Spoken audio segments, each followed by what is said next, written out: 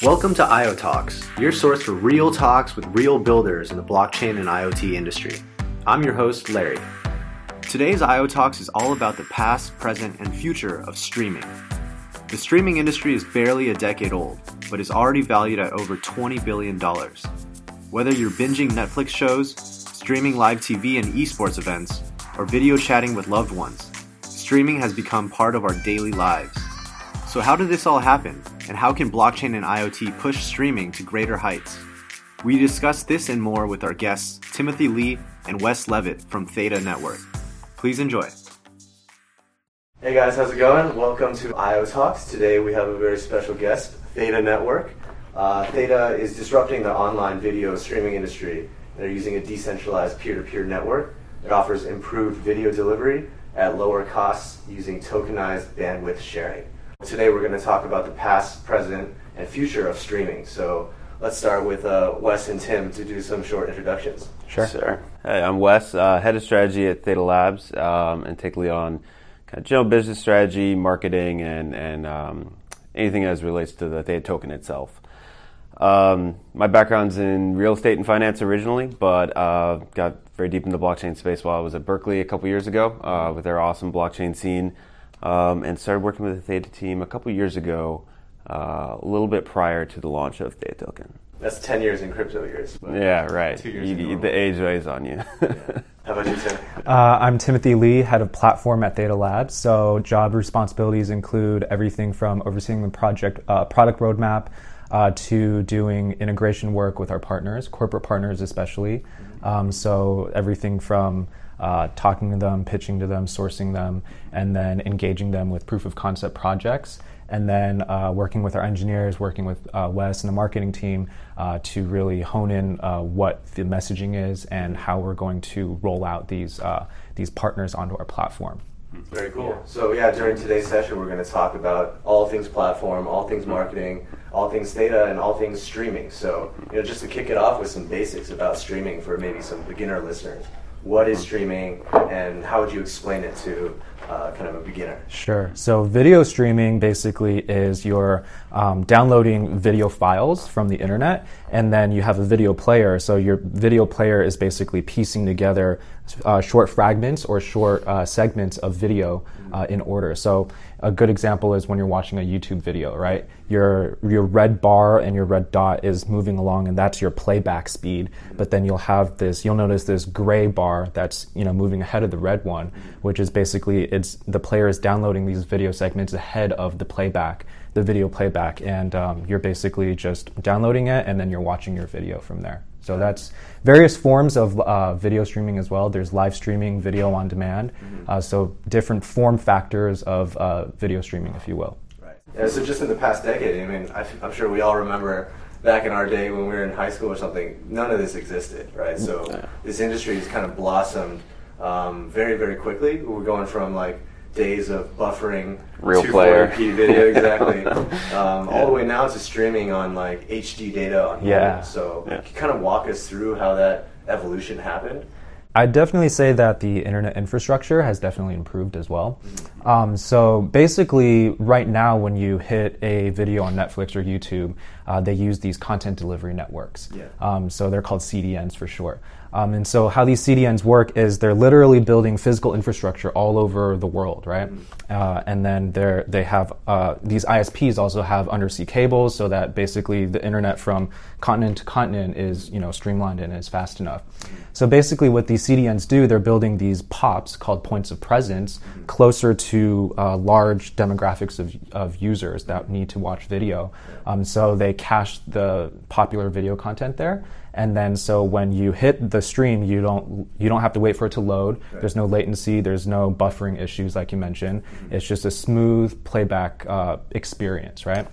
So that's mostly what we've been seeing in developed countries. But the problem is in developing regions of the world, like say South America, Eastern Europe, Africa, those areas, the CDN infrastructure is not fully built out enough, right? So you could say that the points of presence are not present enough to serve all those users, right? So that's kind of how the last mile delivery problem happens. Those users will experience these playback issues, these latency and bandwidth issues. Right. So that's definitely on the tech side. So the more pops, the more, I guess, you're kind of bound by this like concept of the speed of light, right? You can only travel so far and so fast. Right. The closer you are to the pop, easier it is. But I guess on the non-tech side too, like what kind of advancements have been made? Like big investments from the Google, Facebooks, and the telcos of the world. How has that kind of shaped the industry? Yeah, like it's definitely a big piece of it. It's hard to remember now YouTube before Google, but if you actually back, it was a relatively small site in the scheme of things. Before they actually had the money behind them to invest in the infrastructure necessary to where anyone in the world could be creating this user-generated content and distributed to more or less anyone that wants to watch it. So it didn't happen overnight. It obviously is incremental, although you definitely saw it kind of the rate speeding up once the large players start getting into the space. And the Netflixes, the YouTubes, the Amazons of the world, they've all built out their dedicated infrastructure to deliver video, right?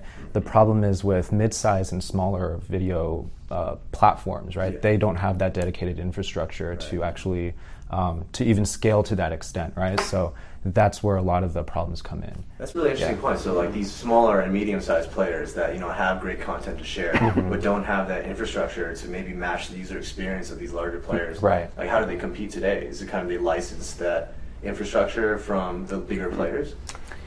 Yeah. Frequently, it's not that they can't have access. It's just that it's not nearly as economical for them, and that's even more so a problem for as you get to be a smaller platform like Sliver TV as we're starting out. We can talk a little bit more about that, but that was a big pain point for us. Is that we're certainly not getting the unit economics that a Google or a Netflix is getting when it comes to video delivery costs. Right, and that must be part of the reason why Sliver kind of created Theta to manage a lot of that data delivery and things like that. But before we dive into Sliver and Theta, some household names in streaming. You mentioned YouTube. There's also Twitch and Mixer and Sliver TV, which is they're all streaming platforms. So how are these kind of differentiated? Like if I was a content creator today and I wanted to push my content out there, how would I choose between kind of some of the incumbents today? Yeah, so just kind of with the big players, at least in the Western markets, Twitch and YouTube are obviously the largest players by far. Twitch originally had a gaming background or focus, even though they're moving a little bit more into kind of generalized stream. But it tended to be YouTube was the place to go because you want to go where users are, whereas Twitch was a little bit more specialized. Both of those tend to be sort of what we call more passive experiences, that you just watch content and that's it. Sliver TV, which is, by way of background, our esports platform that led to the growth of Theta Labs. We try to differentiate by making a much more interactive experience. Right. And you guys do like surveys or like even polls, like who's going to win this match. Trivia questions. Yeah, exactly. Get crates and stuff for winning. Yeah, it really ups the engagement of the viewers, right? Yeah, and it's one thing to just have something like that, like a poll you can participate in, but what really gets interesting is the streamers themselves, the content creators, use that as a way to directly engage with the users constantly. So it's always something where like users can even direct them how they want to play the game. Like they'll take a poll of how should I play this next match? What weapon loadout should I use if I'm playing Counter-Strike? That kind of thing. Right. And so it makes them feel more part of the experience. Yeah, exactly. Yeah. It's a much different experience than if you're just having this one way. You're just taking content that someone created and you just watch it. Yeah. So that's a main reason why we differentiate. Definitely. That's cool. I'd say also for streaming platforms, it's not just confined to user-generated content like your YouTubes and Twitches of the world, right? You also have Disney. They're coming out with their own streaming platform, right? They're moving all their content onto this dedicated platform, right? All the Star Wars, all the Marvels of the world. Yeah. You have Pluto TV and Tubi TV. They actually are licensing a lot of really popular content, and then they're just giving it out for free in return for watching ads. Right. You have Amazon Prime Now and Netflix, which are subscription video on demand services. These are all great examples of video streaming, which is just video delivered over internet, right? And these are all use cases that the underlying thing is that they need this dedicated infrastructure to deliver their video streams for them. Right. Yeah. That's awesome. So let's switch gears now to talking more about Sliver and Theta. So for those that don't know, Sliver founded Theta Labs, and Sliver had previous partnerships with Samsung VR, as Wes mentioned, more focused on the esports to start with. But from your own words, can you talk to us about what Sliver is, what the goals are, and kind of how Theta connects to that? Yeah. So Sliver TV was founded in late 2015, early 2016. As an esports streaming site focused on VR content, so live events where they have VR cameras actually placed in these esports tournaments, both in the arena and in game, where they'd actually be rendering the game environments in 3D or in VR, which was very successful from a technical perspective, but it ran into an issue where there's not enough adoption of VR headsets and the gear associated with it. Yeah. So it's a great accomplishment, but it's a little early. Right. So one thing that it branched out to is just kind of a more generalized esports streaming platform, with the differentiator being these interactive elements, which is how we compete against the Twitches of the world. But a pain point we realized pretty early on is what we were talking about earlier is we don't get the same CDN rates that a big platform does, not even close to it. So, our expenses may be 40% for a given month, maybe CDN costs, which is, astronomical for a startup to be paying that kind of money for cloud services, that kind of thing. Right. So, thinking through a way to solve that point, we were talking with Dovey Wan, who at the time was on our board as part of DHVC being the lead investor in our Series A. And obviously with her significant background in blockchain and distributed systems, she had the idea that if there's a way we can defray some of this cost by creating a distributed network to all these users, you can solve that pain point. Right. And it actually makes a lot of sense for our use case, because esports is a pretty, it's a global phenomenon, of course, everyone knows, but it tend to be pretty distributed in certain areas, like Tim had mentioned in Eastern Europe. There's large pockets of users that are dedicated fans of this given streamer or this game. Yeah. So it actually makes sense to take advantage of those clustered users and allow them to share video amongst them peer-to-peer. Right. It kind of has already the characteristics you need to have a good peer-to-peer network kind of built into it. Right. And so that was the genesis of the idea of the Theta network, is how can we deliver video to these groups of users in a peer-to-peer fashion, rather than us paying CDN costs to deliver the same video 10 times to 10 different people all in the same city. Right.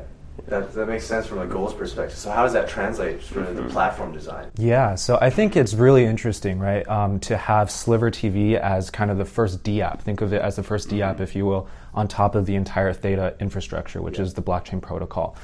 In that way, we get to, we have 2.5 to 3 million MAUs, monthly active users, on our platform. So it's a substantial platform with real world users. Yeah. And so that way, we're able to actually see how our blockchain scales up. We have a lot of these insights and lessons learned that we first test on, or using Sliver TV kind of as a test bed platform, and then we can take a lot of these insights and then apply them to our other corporate partners that are also developing these DApps or have these platforms that they can come over and port over as DApps on the Theta protocol itself. Right. So I'd say, like what Wes mentioned earlier, peer-to-peer is not new, right? It's been around for the past 20 years. Yeah. The thing that we think is really innovative that Theta Protocol has done is we've been able to port this peer-to-peer layer on top of a blockchain, right? So in that sense, for every video segment that is sent and relayed in between this mesh network, we're appending it with one micropayment. and that's recorded on the blockchain as well. And so when that happens, you're able to allow your users to earn token rewards for their actual contributions to the network. Whereas in the past, peer-to-peer was maybe associated more with counterfeit content or piracy and stuff like that. Now you're able to, kind of incentivize the users to actually contribute their resources, and then it makes it actually into a legitimate use case and then a legitimate business that other video platforms can come and utilize our technology and our infrastructure and build on top of it. Definitely. It's almost taking kind of like the Amazon Web Services model where they kind of built it as an internal use, and then once it was ready, kind of licensing it out to more and more parties. Yeah, exactly right. We definitely eat our own dog food. So like when we go to our corporate partners and we say, these are the things that we've learned and these are the things that we'd like to explore with you, there's actually some substance behind that, right? Yeah. Well, that's really interesting. It's kind of like presenting the proof of concept, but not just like a small proof of concept. Like this is a thriving ecosystem with 3 million active users.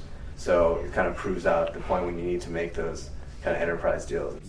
Yeah, that's right. It's always a more effective pitch when we can, instead of saying, here's some mock-ups of it, or here's an idea of how we think it will work, we say, let's just fire up Sliver right now, and you can see on your laptop right now, you can start earning tokens, you can see how you can use them back on the platform. It's very effective. So you guys started Sliver first. You said late 2015, early 2016. So walk us through kind of like that light bulb moment. You mentioned like conversation with Dovey from Primitive, and maybe what are the kind of things really made you take that dive? Because this is a pretty big departure from just being a streaming company to also providing that streaming bandwidth. So talk us through the thought process and why it was a good move. I think a big part of what our company does, like the company ethos, is we're pretty much on the cutting edge, right? Like serving a user base that's also young, males 18 to 30 years old. So our user base is ready to kind of, experiment with and adopt disruptive technology, right? So we thought this is kind of the perfect user demographic to test something or to utilize a new technology on, right? So at that time, like Wes mentioned, blockchain was just coming to the forefront, right? And you look at all these use cases and all these value propositions that blockchain technology can give us. We said, hey, we should really trust what our VC is saying and then test it out, like this decentralized approach where you're allowing users to earn these tokens. We, at that time, already had virtual currency that was being used on our website to, users could earn it by answering trivia, by getting loot boxes and stuff like that. So we said, if we were able to, underpin this virtual currency with, actual technology and allow users to earn these Theta tokens on top of it for contributing their resources, then why not do that, right? And I think it's that initial hypothesis that we had really worked out well. The user demographic that we've had kind of overlays and has a lot of overlap with the crypto community. Like over the past few years, maybe talk about the journey from starting Sliver to now starting Theta, and from kind of that past to that present view. What was that like? It's certainly, there's a very big difference between running a company that's a private esports streaming company and one that has, I think the big difference, besides just jumping into blockchain technology, one with a traded token. It's a whole nother world, as you know from your experience with IoTeX. But, our team is pretty tight-knit, and a lot of us had background in the blockchain space. Our CTO, J.E., did a lot of his graduate research in distributed systems, so it was kind of just a great fit that our team was suited to be moving into that. And as Tim was mentioning, it solved a lot of problems that we had. It didn't feel like we were forcing anything, because the more we dug deeper about the idea of launching Theta, we realized how much easier it was going to make our lives as a company, because it was so well suited to it. Like we mentioned, cutting out CDN costs for us, which is a problem, but it goes beyond that. Like we had a huge problem with the virtual currencies we have, where users would buy with credit cards, and we'd have fraud and chargebacks to the point where at one point we had hired a specialist just to fight credit card fraud on a virtual currency, because it was such a big problem. And we realize there's people out there who all they will do is look for exploits to do that. So moving to something like crypto, where it's a bearer asset and there's no chargebacks, that even by itself solves so many problems for us. And allows us to actually have smaller margins for our users, because unlike a lot of businesses, we don't have to build in a margin for fraud, because we know we're actually going to receive the crypto assets. Not to mention the margin for credit card transactions as well, which I think is like 2.5%. Yeah. So I mean, all of these small incremental costs start adding up in the long term. It's definitely from the user's perspective, all those things are super important too. Yeah. Awesome. So we talked a lot about the past. Now let's talk about more about the present. Sure. So I just did a quick Google search about issues with streaming today. And what came up with is the current streaming models are low quality video, high cost of infrastructure, as you guys mentioned, and also putting a lot of blame on an inefficient centralized ecosystem. So what do people mean by this centralized ecosystem within streaming, and who are kind of the players that they're talking about?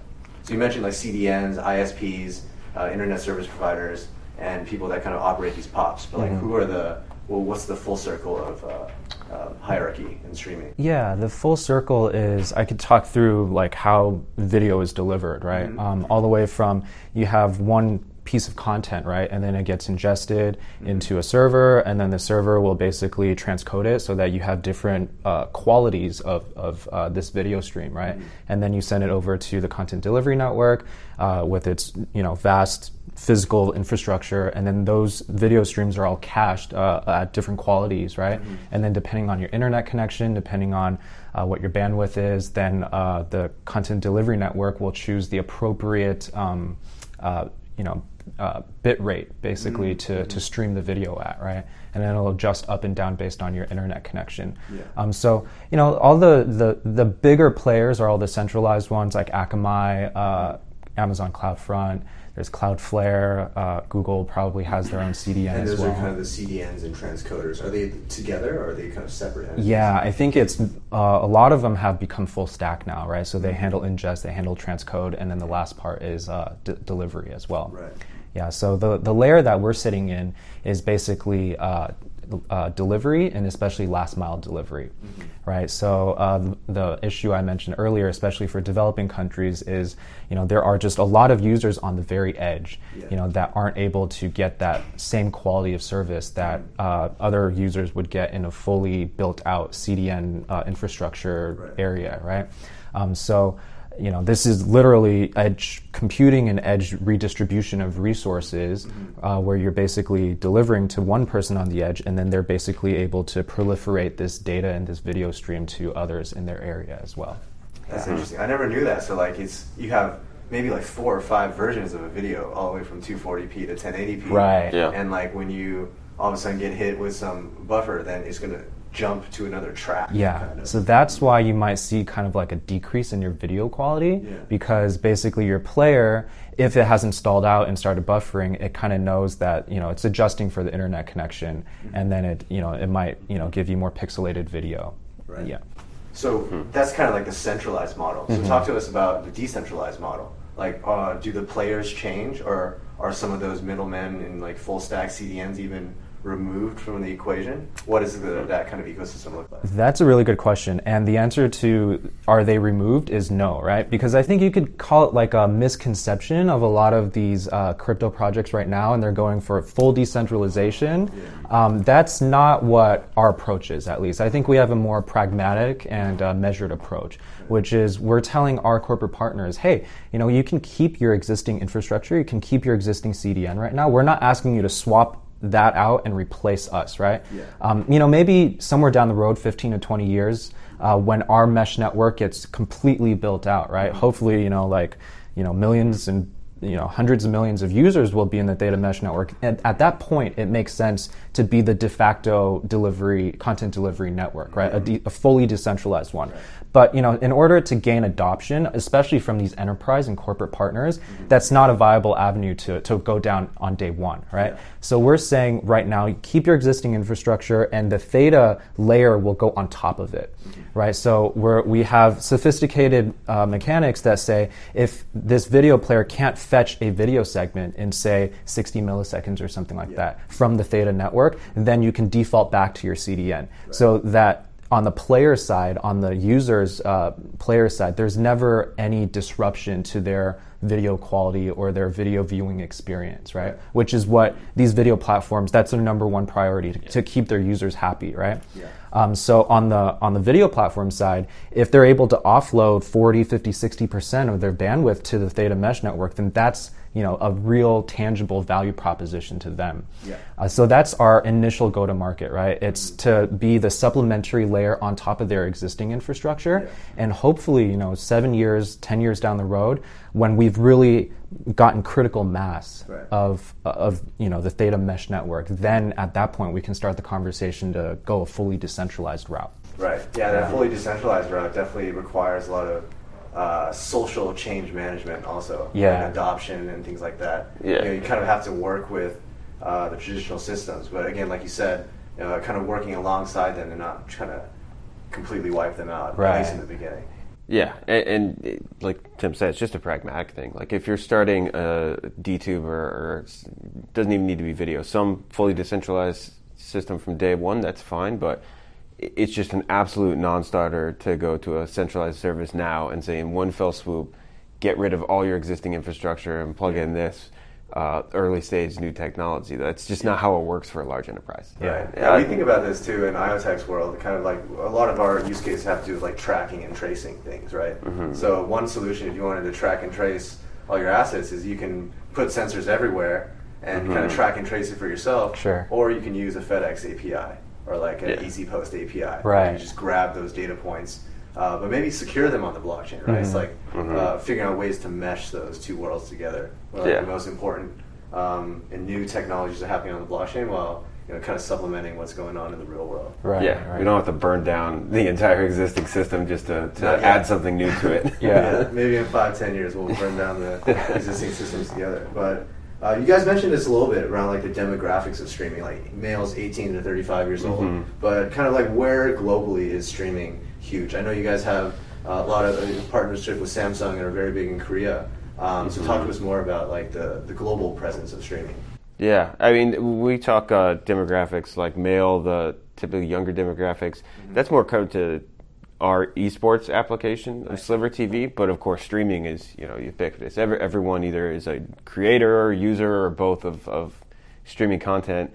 It's pretty globally distributed throughout the developed world, but obviously hugely important markets to us are Korea, China, Japan, and a lot of that's due just because the rate of adoption. Like by the time that mobile streaming has become totally blanketed the U.S., like we're already 5 years behind what's already been done. And you can see that even coming in new stages like 5G. We're having discussions about a couple of years having nationwide 5G when in Korea it's already being rolled out right now. And so it's not that streaming is less common in other parts of the world, but we're mostly focused in places where they're already taking the steps to lay out the infrastructure for what's coming. Right. It's also going back to that social change kind of thing. People are just more receptive to these new technologies and things like that. Yeah, we haven't even touched on the fact that in Korea at the enterprise level, the level that they're embracing blockchain technology is like night and day compared to a lot of U.S. companies. Now that's changing too, and we're starting to see a lot more both in video streaming and in other enterprises in the U.S. That's changing, but certainly, we focused a lot on Korea just because we've seen them even 12, 18 months ago. We're already fully committing that they see this as transformative to a lot of their different business lines. Definitely, Korean kind of blockchain is very centered around enterprises. You have like all the big telcos have their own kind of little blockchain teams.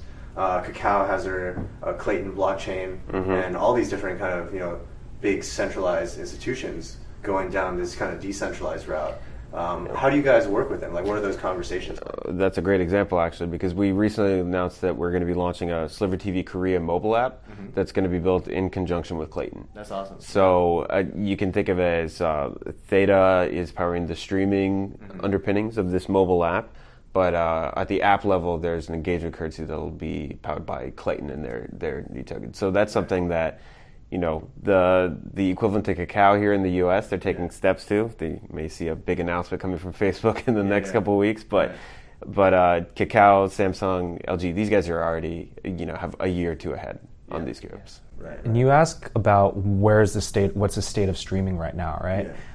You just look at YouTube TV, right? The NBA Finals just finished, right? And I don't know if you guys watch, but like every single commercial is like sponsored by YouTube TV, sponsored by free trial. Right. Yeah, I watched all the finals on YouTube TV. You see this big shift, right? Which is these companies are taking all their content that used to be distributed over digital and cable and over the air, and then it's all being shifted over to being delivered over IP, which is the internet, right? Yeah.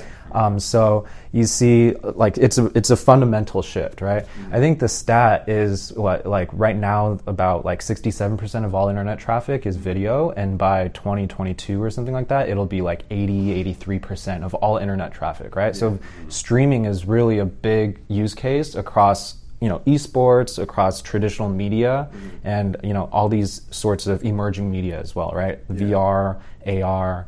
5G types of use cases. All of these things will have some form of delivering their media over the internet. Right. Yeah. I'm glad you brought up like 4G and 5G, and maybe this is a good chance to jump over to IoT and connectivity and its relationship with streaming. I feel like both of those are enabling factors, kind of vice versa also, right? The more advanced kind of IoT and edge computing gets, as well as different connectivity standards releasing, it expands the possibilities of streaming, and also kind of vice versa. How do you guys see that relationship? And as IoT and connectivity advance, how does that kind of affect your roadmap and your business priorities? Yeah, I'd say IoT is a huge part of our roadmap, right? So if you look at it right now, our current use case is with live streaming, and we're starting to handle video on demand. We started with the PC web. We also have a mobile SDK now, which we've been able to. It's an Android mobile SDK that we've been able to port onto other Android native devices, right? Like the CJ Viewing Box. Yeah. So the CJ Viewing Box is basically, think of it in terms of like an Apple TV or a Roku box, but it's running the Android TV operating system. So we've been able to take what we developed for the mobile platform, and then ported it over to a TV set-top box.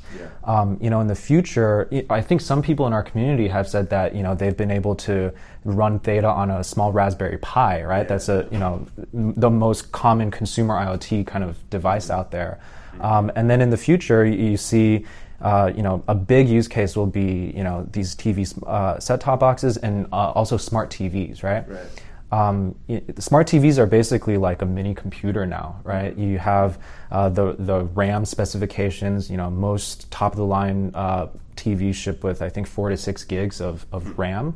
And then local storage, I think the lower end ones ship with like 16 gigs. The higher end maybe shipped with like hundreds of gigs of local storage. So then what you can do is you can contribute all of these hardware devices onto the Theta network. And how often do you watch your TV, right? Maybe 3, 4, or 5 hours. Well, maybe a day, maybe 2 hours a day, maybe over the course of a week, a little bit more than that. The point is, it's an idle resource that's sitting there most of the time. So when it's not being used, and even when it is being used, what if we could? And it's got all the necessary prerequisite specs that would function as a node on the Theta network. So we could just take that, and then you could be earning passive income that way, right? Earning passive Theta tokens in return for having your device on the Theta network. That's a really good point. I feel like when I watch TV now, I'm not even watching TV. I'm watching YouTube on my TV. Or like Netflix on my TV, right? So is TV actually just going to go away, do you think? Or like with like as all this stuff advances, right? Like connectivity gets cheaper, these smart TVs get cheaper, streaming gets cheaper. Yeah, in the very traditional sense, like the linear broadcast, I don't know about go away, but it's definitely transforming. I think the market already is kind of spoken as consumers have shown which model they prefer.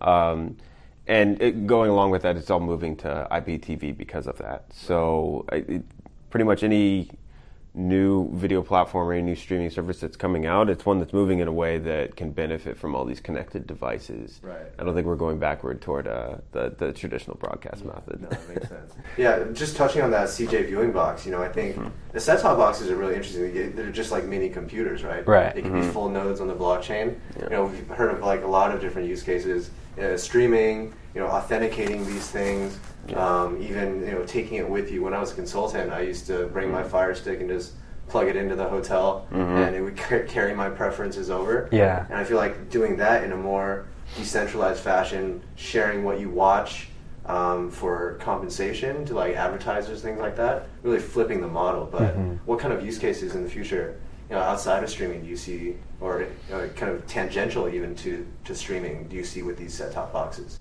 Yeah, we think about a lot of different things beyond that, even though we started video streaming in large part just because it makes up such a significant amount of internet traffic, like we talked about. But there's a lot of data delivery use cases that meet a lot of the same characteristics if we're talking about concurrent users. Like we think a lot about game updates. Like if a new Fortnite patch goes out, there's no reason for millions of different players to all download it from a centralized server if they're clustered in areas where they aren't, because first of all, it tends to be they're all downloading around the same time. A new patch comes out, 75% of the users are going to get it within a day or so. So you have that that high density peer-to-peer network potential. And on top of that, you're storing it on your device already. So then you don't even have to think about extra storage space to cache this, because it's already being saved on there just by virtue of needing it to run the game. So what you're saying is kind of like people would, or first critical mass of people would download the patch from the centralized server, and then almost like a BitTorrent model where you just kind of seed it to people around you. It's literally on your phone, right? That's how you're able to use it. So, you could take that. And the thing about the use case that Wes is describing is that there's no time sensitivity, right? Yeah. When you're live streaming something, the video segments have to be downloaded one by one and stitched together in order. Yeah. But with a game patch or, a video advertisement or something like that, when there's no real-time requirement, it can be done over the course of an entire night or something like that, right? If it's like 20 gigs or 30 gigs or something like that. Yeah. The point is the data can be downloaded out of order and then restitched together, reformatted together. So that's a really compelling use case that is definitely somewhere down the road, and it's on our roadmap. Yeah, it's like breaking humans down to atoms and putting them back together. Yeah, I mean, when you think about it, it's not even that alien a concept. It sounds like it is, but BitTorrent's been in use for years. It's really almost more of just a go-to-market that's different, because we're working directly with the content providers or the hardware manufacturers to do this in a way that actually is a legitimate business case and is done through the people that are providing the data that's doing it. But it's not as far off as it sounds. It's technically sound. Right. Yeah. So the use cases all make sense, right? What about the business case? So all these things that we're talking about, how does it really transform the landscape, right? Is it revenue generating? Is it cost saving? Or is it kind of protecting against these like tail end insurance kind of things?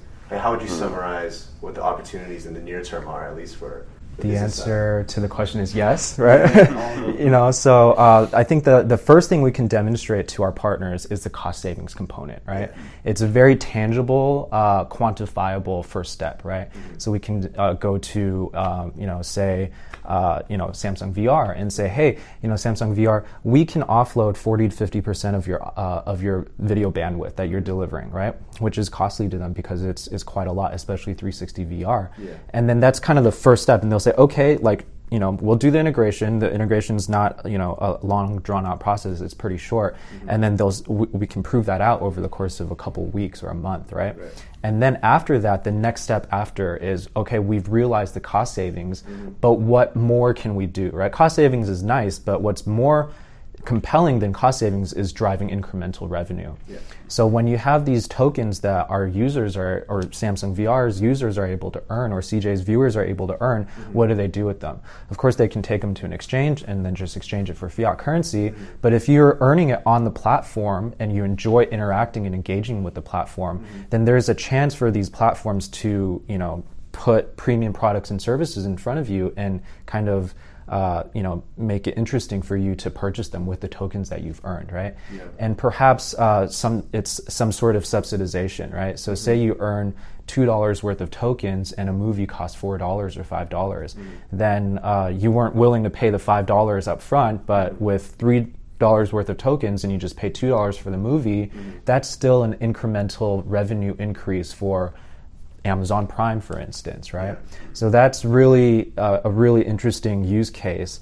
The other thing, what we've seen on Sliver TV is that we've seen drastic increases in average engagement, so average session times. You can obviously tell that one of our competitors is Twitch, right? They're much bigger, but we think we have some interesting mechanics there that can, really prove this concept out. And so we've seen 2.5 to 3x, so triple the average session times compared to what Twitch is seeing with their users. I think they're seeing somewhere around 90 minutes on average per day per user. Yeah. On our channels with T-Fuel activated, if you're able to earn T-Fuel, it's more in the range of like 250 minutes, right, to 270 minutes, which is really compelling if you can, go to a corporate partner and say, we'll increase your engagement by 3x. Yeah. Yeah. And what do you attribute that kind of increase in engagement to? Is it kind of the natural kind of things you built into the platform that make it easier for people to talk to each other, or is it the concept that you're making the passive revenue, or again, kind of both, right? Yeah. I think it's both, because when you actually look at that, you can think of it as the past Sliver model before the introduction of Theta to the network, and even now some of the channels as they're being migrated over, there's still some that are not powered by Theta. And you can see the jump from, say, Twitch session time to Sliver's traditional model to when you add Theta network to it, and it's even more so that these session times are extended. So I think part of it's kind of the more engaging platform model, but part of it's also the monetary benefit to it. I mean, of course, that's why we think adding a token incentive is so transformative here, is that people respond to economic incentives, and we're seeing it, in real time. Yeah, definitely. No, that's super interesting. So that's a lot about the present of streaming. Let's jump into kind of the future, right? So some big news from you guys a couple months ago. You guys launched your mainnet. Yeah. Congrats on that. Thank you. One of many in March and April. Yeah. It seems like mainnet heaven for a lot of folks. Yeah, we were all in the same kind of cohort there. Yeah, but you guys had a great launch and, are working on a number of things post-mainnet. You want to talk a little bit about your post-mainnet roadmap? Yeah, so on the technical side of things, we're mostly focused on Q3 of this year when we're launching our Guardian node functionality, which is sort of the second line of defense and consensus for us. And the first being validator nodes that are just quick breakdown of it. So a smaller set of Guardian validator nodes that are run by Theta now and soon spreading out to our first third-party validators, which we're excited to announce hopefully first one by end of this month, but several in the next coming months. And then the Guardian node set, which is the hundreds and thousands of community-run nodes that participate in block finalization. So both important parts of consensus, but the latter especially important so that the community actually has a stake in governance. And it's very important for us to get to that point where, in the early stages where Theta Labs obviously has an outsized say in how protocol development happens, but that's not a permanent situation, and we're excited to get to a point even to later this year where all the community stake in Theta has a direct vote in governance of the protocol. Yeah, that's a big step for sure, and I think one that a lot of projects are definitely starting to introduce, but that's really a tricky one if you're trying to decentralize these upgrade proposals and things like that. Has to be kind of make sure that people can't game the system too much, right? Yeah, I'm sorry. It's a trade-off, and we've always said that our plan is to essentially decentralize over time, and not from day one. And I think that kind of dovetails into our approach, like we've said with enterprises too. We see it as an incremental process, not a day one. It's a choice. I mean, there's obviously legitimate projects that have done it otherwise, but we think that's what will be most beneficial for this network. Yeah, in the long run, for sure. I think, getting that initial marketing buzz, we see a lot of enterprise announcements that seem a little sketchy, to put it nicely. But yeah, I think, establishing the real business case and pushing that forward is, what the solid projects are definitely trying to do. Yeah. What else would you say about the post-mainnet roadmap? I'd say, we're working hard with our partners, right? So a lot of the partners that we've been beta testing with on testnet, they all have slightly different use cases. They all fall under the general umbrella of video streaming. But like I mentioned, Samsung VR, which does 360 VR streaming, is different from CJ Hello, which does, they have an OTT app, a video streaming app in their set-top box. And they also have this CJ shopping channel. So think of that in terms of QVC, what we have here, right? So slightly different use cases, and then what underpins that is the business case itself, right? So once these users start earning these tokens, what do they do with them? How do they spend them? What are the ways that we allow them to spend it on? And then also, I think a big aspect of that, to get into the nitty-gritty a little bit more, is fraud detection and fraud prevention as well, right? Because now that everything is on the mainnet, it's not just about, the testnet was about how do we, improve and fine-tune our protocol so that the consensus works. But then now it's kind of like, now that the users are able to earn these real Theta tokens that can be ported over to the exchanges and they have real-world value to them, we have to be able to make sure that this protocol is robust enough so that it doesn't get gamed, right? It doesn't, you can't have some malicious actor spin up realistically like 10,000 nodes and then kind of like milk all the tokens out, right? It's very crucial to, I think, establishing a long-term kind of utility for the actual Theta protocol. Yeah, we experienced the same thing like post-mainnet. So we launched our delegated proof of stake program, and once you have those live economics and you have delegates getting real rewards and you have delegates paying voters those real rewards, then it kind of it puts a lot more skin in the game. It's less testnet theoretical kind of things traded on exchanges, but it's more, committing yourself to this network and getting returns passively almost from it, right? And it's more of an incentive for malicious actors to kind of step up their game a little bit more also, right? So in return, we have to kind of preempt that and put these defensive mechanisms in, right? Yeah, the scammers are getting more and more sophisticated. I don't know if you guys... It's a constant battle. I mean, we're talking more about maliciously spinning up nodes to share bandwidth with fake users to get things, but in every way the scammers are relentless. I've seen a few fake accounts of myself. It's kind of flattering. Oh yeah, but, I've been getting a lot of that too. Weird as well. There's plenty of fake Wes's out there, fake Mitches. They're faking even the bots in the Telegram channel. It's unfortunate because I do think that it's a constant drag on new people getting into the space, because every time someone comes in and gets taken advantage of, you can see why that might leave a bad taste in someone's mouth and write off this whole crypto thing to begin with. One's shame on you, twice shame on you. Yeah, exactly. So people learn after one kind of experience with that, but to all the fake Wes's and Tins, stop doing what you're doing. Seriously.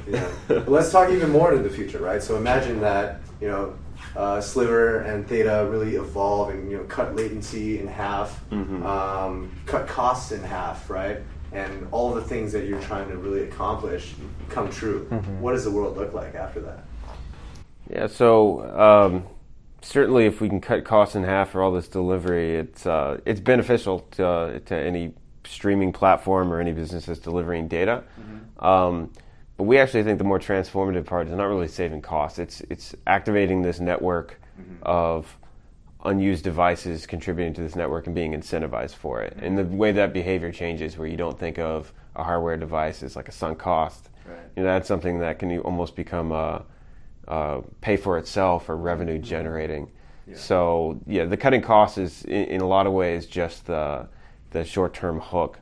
But it's what happens when you actually get all these users with aligned interests contributing to this network where things get really exciting. Right. And in the short long term, I guess you could call it, is the companies that adopt this kind of approach first, right, will have some sort of competitive edge, right? Alluding to the point that Wes just mentioned, right?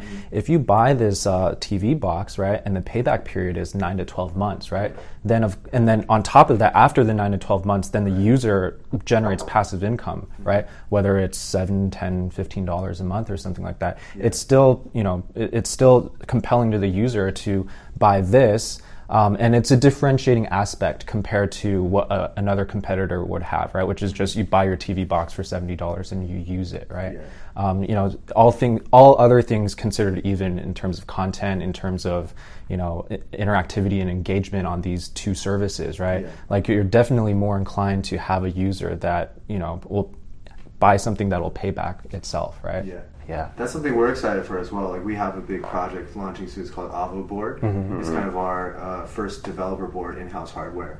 And it doubles as a development board, but it's also, when it's idle, it has like the certain amount of trusted computing bandwidth, which is the thing that can power like privacy computation. So issuing that out so that people that don't even own this device can tap into it, and people that own the device can make their own kind of returns and even pay back the cost of that device over time. Right. There's a lot of different models like this, right? Like starting kind of from Filecoin, like if you have extra storage, lend it out. But storage is more of a commodity these days, and so is kind of like Wi-Fi and even like long-range, low-power, like LoRa connectivity. But I think, what are your thoughts on that? Like, is that a model that will work if the supply of something is too big? Then the demand side is less so, or is it just kind of cutting the margins lower and lower and lower and lower and making it almost kind of a global resource that people can tap into?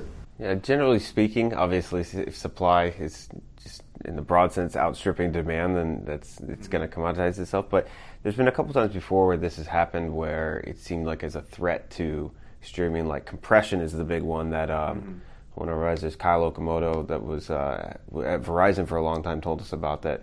It was seen as a bad thing for CDNs because if you compress the amount of data, then in nominal terms, there's less data by the byte being moved through, so that hurts their revenue. But the reality, it doesn't play out like that. All it did was enable more data to be sent through the existing infrastructure. Exactly, higher definition video or just different use cases that weren't possible because it's less expensive now. Right. So we see it the same way. Like there's always going to be efficiency gains made there, but demand for streaming video and data in general is increasing at a faster pace. Yeah. Like I mean, you can just know that generally. I think the amount of data generated in the last something like 2 to 3 years is equal to all of the data generated in history prior to that. Yeah, it's crazy. Like and we have kind of a very personal connection to that when we were pushing VR video from our early days with Sliver. We realized just how much more data is, no pun intended, but coming down the pipeline.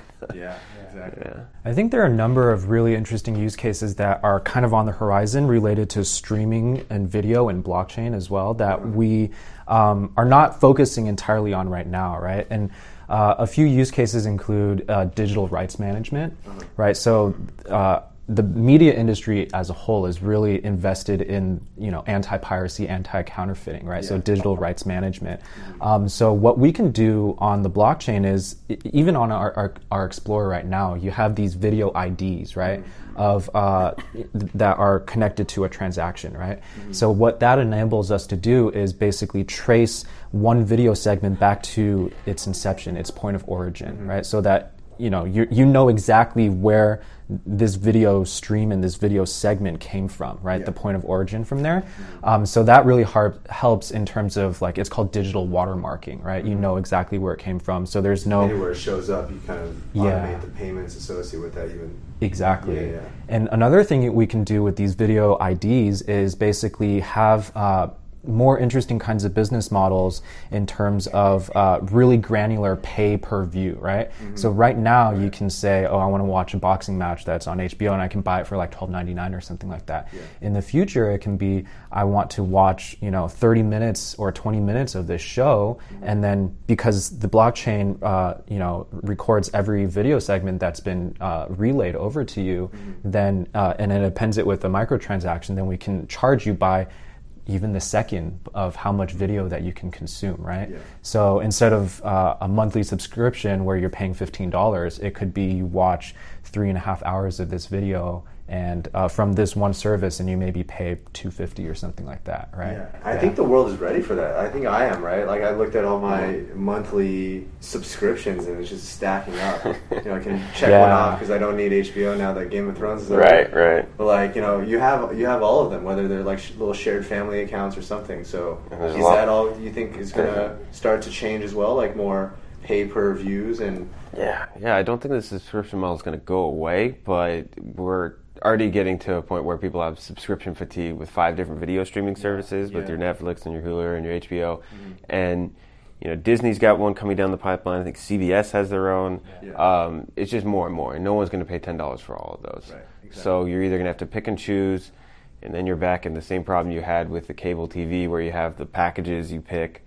Or it just moves to an a la carte style where you actually can just consume the content you want at a very granular level. Yeah, I'm excited to see more of the P2P content sharing I think come to life too. Not just like streaming themselves playing video games or streaming live sports events or things like that, but also it gives people the chance. Like, I feel like for content creators, one of the things they really search for is validation, or validation that what they built is great. Yeah. Like, even people posting all this content on Instagram, not necessarily monetizing it, but just trying to get that self-validation for themselves, right? And the blockchain allows exactly that, right? It allows the content creator to receive the proper attribution, right? Because the middlemen taking 30% off the top. Yeah, if there's a resource ID appended to everything that the content creator actually produces, and then I'm consuming something with that video ID, then that basically, the attribution goes from him to me directly, right? And then I'm able to say, hey, if I'm consuming this, then out of my goodwill, I'm able to donate XYZ amount, just for supporting this content creator, right? Yeah, it really unleashes a lot of new models, not just reducing costs, but creating all these new engagement and business models. Yeah. And we found users are very generous with what they're earning for what. I think a lot of people, even though it's their resources, the fact that it's kind of a sunk cost to you that you paid for this bandwidth connection, what you're earning for contributing that bandwidth to the network, you almost think of as like house money. You're like, of course I'll donate half to the content creator because I like that content, whereas you're probably not going to have that behavior if you have to pull a couple bucks out of your pocket or whip out the credit card and do it. Or you may, but fewer. Whereas when you think of it as just... something you contributed to the network, you got this back, and now you'll donate some back to it. You don't feel like you really gave anything up. Right. I agree, for sure. No, that's a lot to think about, and I think, really great session. I always like to close these with, one bold prediction about what crypto world is going to be like 1 year from now. Yeah, what's the world going to look like? I will go back to... I'll not be cheap and just say something about Theta and Pump R project, but... going back to the Facebook announcement, I think they're going to launch in early 2020. You're already starting to see kind of the two camps forming, where some people think because Facebook and validators with Visa and Uber and all these jumping into the space, it must be good for the crypto space. Yeah. But that's definitely not a foregone conclusion. Like, this could be a Trojan horse in a lot of ways if you wake up one day and realize that one company down the street from us right now is controlling the financial transactions of billions of people. So it starts off as great for adoption, but you may actually see a lot of people reinforcing their belief in Bitcoin because it's not controlled by one corporation. It goes against the decentralization aspect of it, but I think to the more traditional players in the world, right? I think there's some legitimacy that accompanies this kind of large project, right? Yeah. Definitely. Yeah, I mean, I was with a couple of friends just yesterday, and they're all bankers. They're the more traditional guys, and they're like, no, I still don't believe in Bitcoin. I still don't believe in crypto. And I understand where they're coming from as well, but I think with the more legitimate large corporations kind of moving into this space, that kind of and building out an actual use case for it, right? Then I think slowly it'll come about. Yeah, it will bring that credibility. I've got a family member who thinks I lost my damn mind by going from finance into the blockchain space, so I'm definitely going to use this to say, see, I'm not the only one here. Look at all these companies you've heard of. Exactly. Well, we'll track that closely, and we'll also track what you guys are doing closely. Thanks so much for stopping by. Yeah, thanks for having us. And definitely stay tuned for some cool IoTeX and Theta collaborations in the future. Yeah. Thanks, guys.